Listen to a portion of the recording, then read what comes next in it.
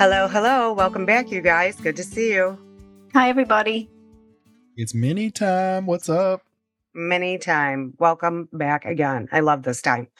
Okay, so I was thinking about something the other day. As you know, Nancy and Danny, you might not know, my son has been in residential facilities. He's been in long term care. When I say long term, I want people to understand the differentiate that he was not in, he's been in inpatient, but I'm not referring to that. I'm referring to residential care.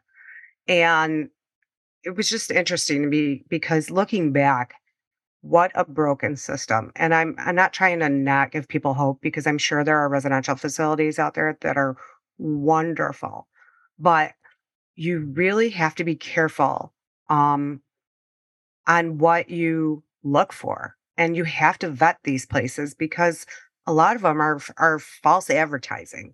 You know, Yeah, it, not just that. I think that they also change hands oh yeah, oftentimes. So if somebody says, "Oh, I had a family member who went to such and such in Arizona or California, wherever it was great," you can't just take it for what it is and think, "Oh, I don't even have to visit. We're just going to send this person."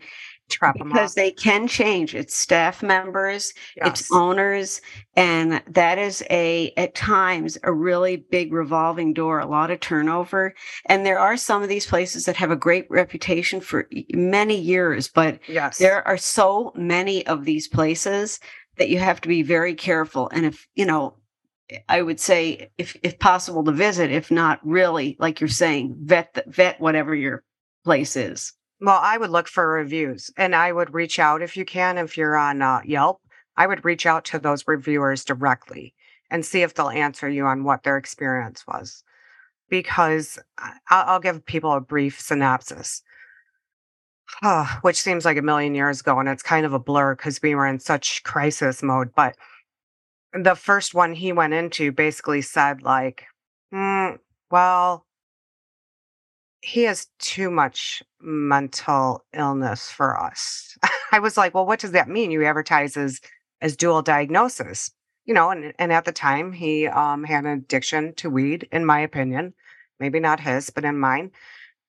So to me, he fit the bill, but they were not liking that. They wanted people who had like um slight mental health issues, which I'm not even sure what that really means, just because I think because his is more explosive, Yeah, being I mean to say if they said slight mental health issues, that's just something I'm that sure those are should not the not. exact words they used.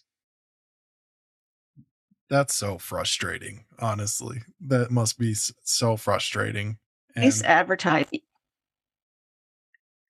I can't imagine what you had to go through with that, Julia. I'm sure that was entirely so frustrating. But just as the layman in this conversation, can you Hmm. explain to me and maybe some of the listeners what is a residential facility? Like what do they do? Is it just a something like a boarding school kind of, or what is it all about?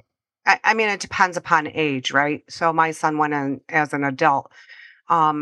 You live there, yeah. So It's kind of. supervised living. Yeah, it's supervised living. So kind of. So if you're a younger child, yeah, you're going to go to school during the day and you're going to have therapy at night and you're going to spend the night there and eat your meals there and you can have visitors and go on outings and all kinds of stuff depending on how the programs are set up. But and they And try to do medication management during all this. and it's also a finite amount of time. It's not an ongoing. If you have an older person, not in other words, not an adolescent, if you have somebody who's looking for housing, a residential is usually like Julie's saying, it's programs. There's a finite, it's months. It's not going to be a week. It's more on the long term, but it's Yeah. supervised.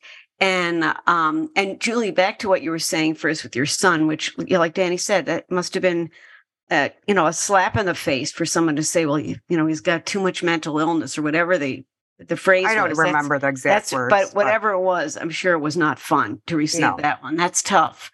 But I do feel like overall, these places that list themselves as a dual diagnosis residential treatment place are focusing, you always say, what's the primary? They're focusing first on the drug and the the addiction issues. And with that, somebody always has some sort of mental health issue. Obviously, that's why they're having these problems with addiction. But I find that these places always are really serious about having the addiction or the drug substance abuse problem first and then treating the second. So I feel like their programs, which is, doesn't fit the bill sometimes. Right. It's interesting because I know in more recent studies, not that I'm a clinician, which we know, but that they have said you have to treat them both at the same time. You can't treat like one and treat the other, and it just doesn't work. But like the title of it, dual diagnosis. It's dual meaning at the same time. Exactly. I just, for me, the system was severely, severely broken. So the second residential facility he went to was great. It was very small. It was for men only. And he initially did really well and bonded with the staff there and was functioning great. And then something happened, and I don't know what happened, but tended to isolate himself from the other clients. I don't know what we call them, patients, residents, and they couldn't reel it back. So unfortunately, they had to ask me to take him out. And I will say this about this particular place is that his therapist, because he was in a different state, mind you, at this time. I should have prefaced that all this happened in a different state, in California, which was very far away from Chicago. So it wasn't like I could hop on a plane and be there in 5 minutes. But he sat with him in a hotel room all night long to transition him into the next facility, which I thought was really nice. That's above and beyond. He went way above him, and he doesn't work for that facility anymore. He went somewhere else. But I mean, it really touched my heart that he did that for my son. Such a caring and compassionate person. Yeah, that's really, when you find someone like that takes a personal interest, it's such a gift, because you need it so desperately for someone to really care that's working in some of these places. And when there's a connection, it's just such a positive. And it's a positive for your son too. I'm sure it made him feel like somebody cares in that place. Right. That they sat with him. That's a good send off if you have to have a send off. Right. Yeah. The unfortunate part was they thought they had vetted the third place. And that was, when you say boarding school, that's what I think of. Like, this place was set up like a boarding school. And when you're dealing with mental health, boarding school doesn't work. They're like structures and rules. And they would call me and he would call me and, like, I'm trying and they're not letting me do certain things. And I don't know, he forgot his pants or something. He was wearing shorts, and that was part of the protocol. And it was this whole thing. And and I was like, why can't you just let him go back and get some pants on? And during this time, mind you, they were trying to get him stable on medication. So there was a lot of transition with that. And I said, how do you expect someone to follow the rules when they're going through medication management? Right. And it's heartbreaking to think of how painful that must have been for him. Well, I will tell you that I called to the CEO, who doesn't really have a day-to-day involvement anymore because she was a lot older and she was a super nice person. But I said to her, the way these people are talking to my son on the phone is not very therapeutic. That I can tell you, because he would put me on speakerphone. I mean, how would you like it if your loved one was suffering from cancer and they went to go to their treatment and they were like, "Oh no, you're not wearing the right pants." Right. Thank you. Yeah, that's what. Yeah, I mean, it's insensitive, and it's a negative, jolt to this person. Right. Well, all of this, though, what you're explaining, Julie, is a good way for people to not only vet these places, but what to ask, and some of the questions to ask when you're calling around. And by the way, there are people that, we all know that you can hire to advise you. I don't know their exact titles, but they are the ones that are supposedly in the know, and they can advise you on where your family member would best be a fit, or what, the place would be a fit for the person's situation. And vetting those people first is important to make sure that they really travel around and make sure they're Well, up I to was just date. going to say that because to get my son into treatment, we used an interventionist. And what I have found out from him, he actually was a very good person and in it for the right reasons, but there are a lot of people in it for all the wrong reasons. So Absolutely.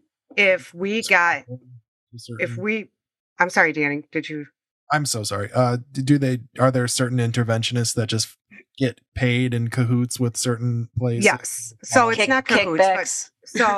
it's not a kickback either. They're contracted out by certain facilities. Mhm. So what he explained to me is if in fact your son chooses to go to one of the facilities that I work for, they will pay me.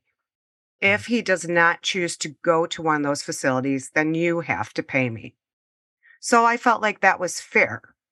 Mhm. That seems realistic, and Mhm. that So he wasn't they're not getting kickbacks, but however, having said that, you do have to be careful because there are a lot of predators in the industry and who prey upon people who have addiction problems and underlying mental health problems who will poach people, and that's totally illegal. So not to mention dangerous for the person and at hand who's dangerous. going to this place. Correct, but it's about making money. So I would absolutely say go to the facility. Do not send your loved one blindly if you can avoid it. Check it out. Look at those reviews.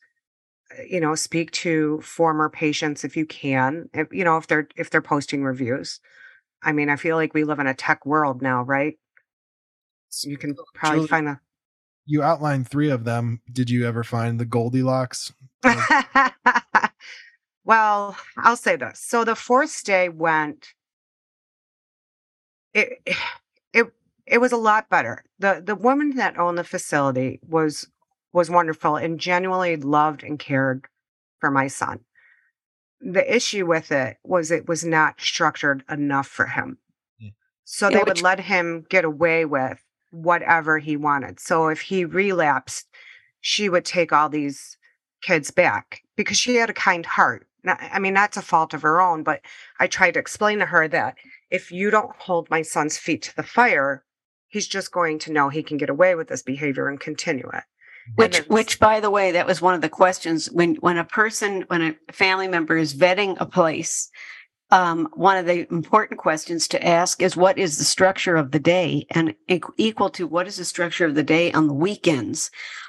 Really, tell them what the description of this kid is, and yes, saying that, like you're saying, there was no structure there, and not enough structure, I should say. for That, him.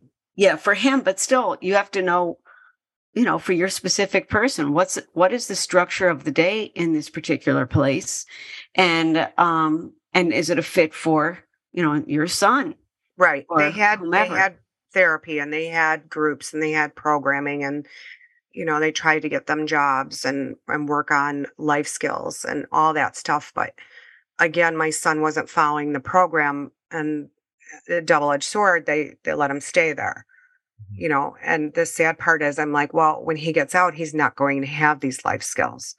Right. So if he's not doing what's necessary, sadly, you have to throw him out. You have to hold him accountable, responsible. He Yeah, has to right. he doesn't understand the accountability and responsibility side, which was really tough. And Which so, is key. Also, accountability at some point is just yes. key. As the age goes up. Yes. And let me say this, and I'm not trying to scare people, but the third facility he was in that was like a boarding school said to me he, violated all their rules, whatever they were, and they were throwing him out. And I said to them, "Okay, give me some time. Let me find a facility." And they did not wait for that at all. They literally took him in a van, brought him to a homeless shelter that was closed because it was nighttime, and dropped him off in the middle of a city that he had never been in, I had never been in, and he had no money. He did not have his cell phone. He had no clothes. They just dropped him off. And that was a very real and scary situation. Wow. And he was an adult, and I use air quotes because obviously, just because they're an Yeah. adult doesn't mean they have the adult functioning. And thankfully, I have friends in that state who made a lot of phone calls, and we found someone to go pick him up. God, Wow. That is scary.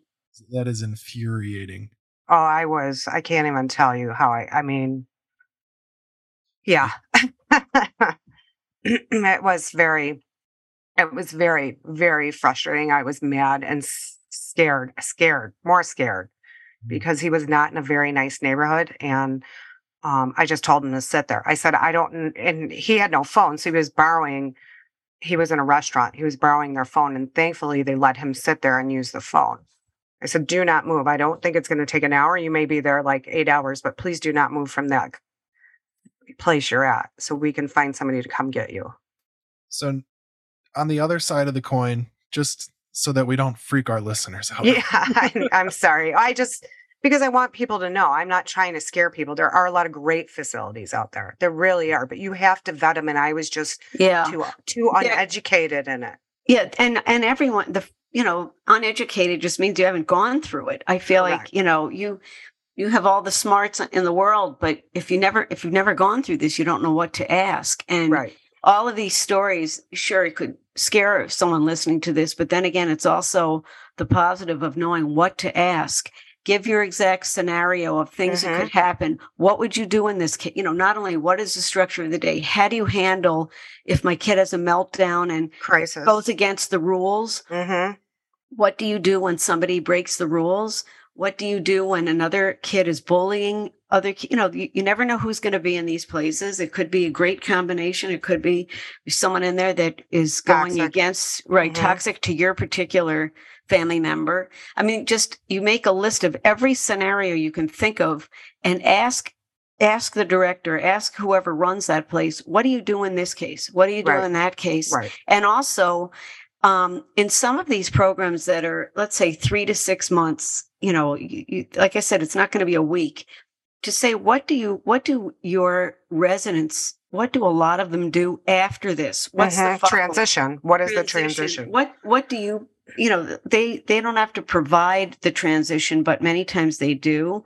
And they'll say some of them move into apartments. We've already gotten them to have a job or be in school, and they move into apartments, even with each other sometimes. Yes. And see if you can talk to any other family members that have had someone in there. Not just looking on Yelp is a good idea. Look at everything. But there are also cases where if you look on Yelp, there are some raging complaints about sometimes a really good place of somebody who did have a meltdown. It would be like having your son Julie infuriated the next day after this homeless shelter situation, writing his review. I mean, there are, which of course that would be legitimate, but there are so many factors in this. It's a situation of asking a million questions.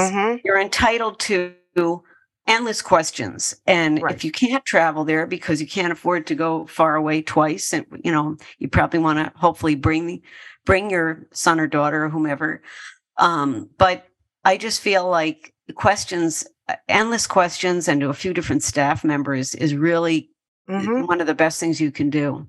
And there's a reason why these places exist too, because if you do find the right fit, this can really work. And I've seen it myself when I was growing up. One of my very best friends, they were experiencing some issues with self-harm and substance abuse.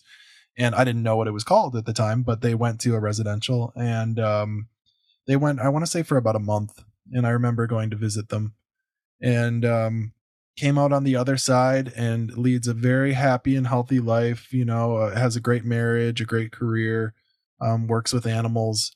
And I do believe that stay in that residential facility was a huge turn. I mean, they were different after that. They were different.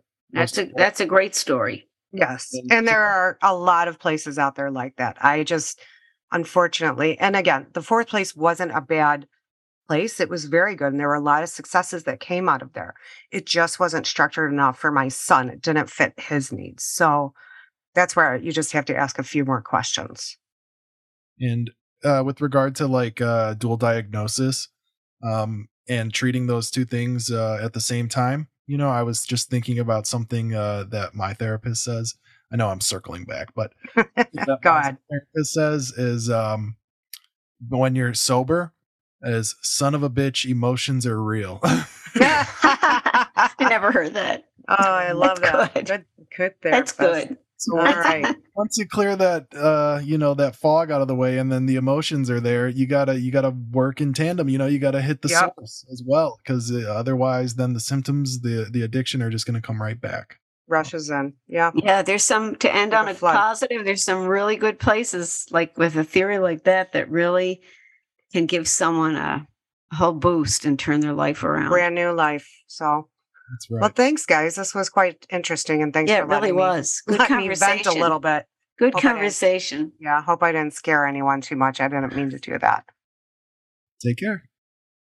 Don't forget, you can find us on Facebook, Twitter, and Instagram. We welcome your input. To contact us or any of our guests, please email us at behindourdoor@mail.com. That's behindourdoor@mail.com. And please don't forget to like and share our podcast. Leave us a rating. Tell us how we're doing. We really want your feedback. It's important to us. We are so thankful that you are here and listening to us. If you or someone you know is in crisis struggling with mental illness, you can call the National Suicide Hotline at 1-800-273-8255 or the NAMI Helpline at 1-800-950-6264. Until next time, please join us for another conversation behind our door. Thanks for listening.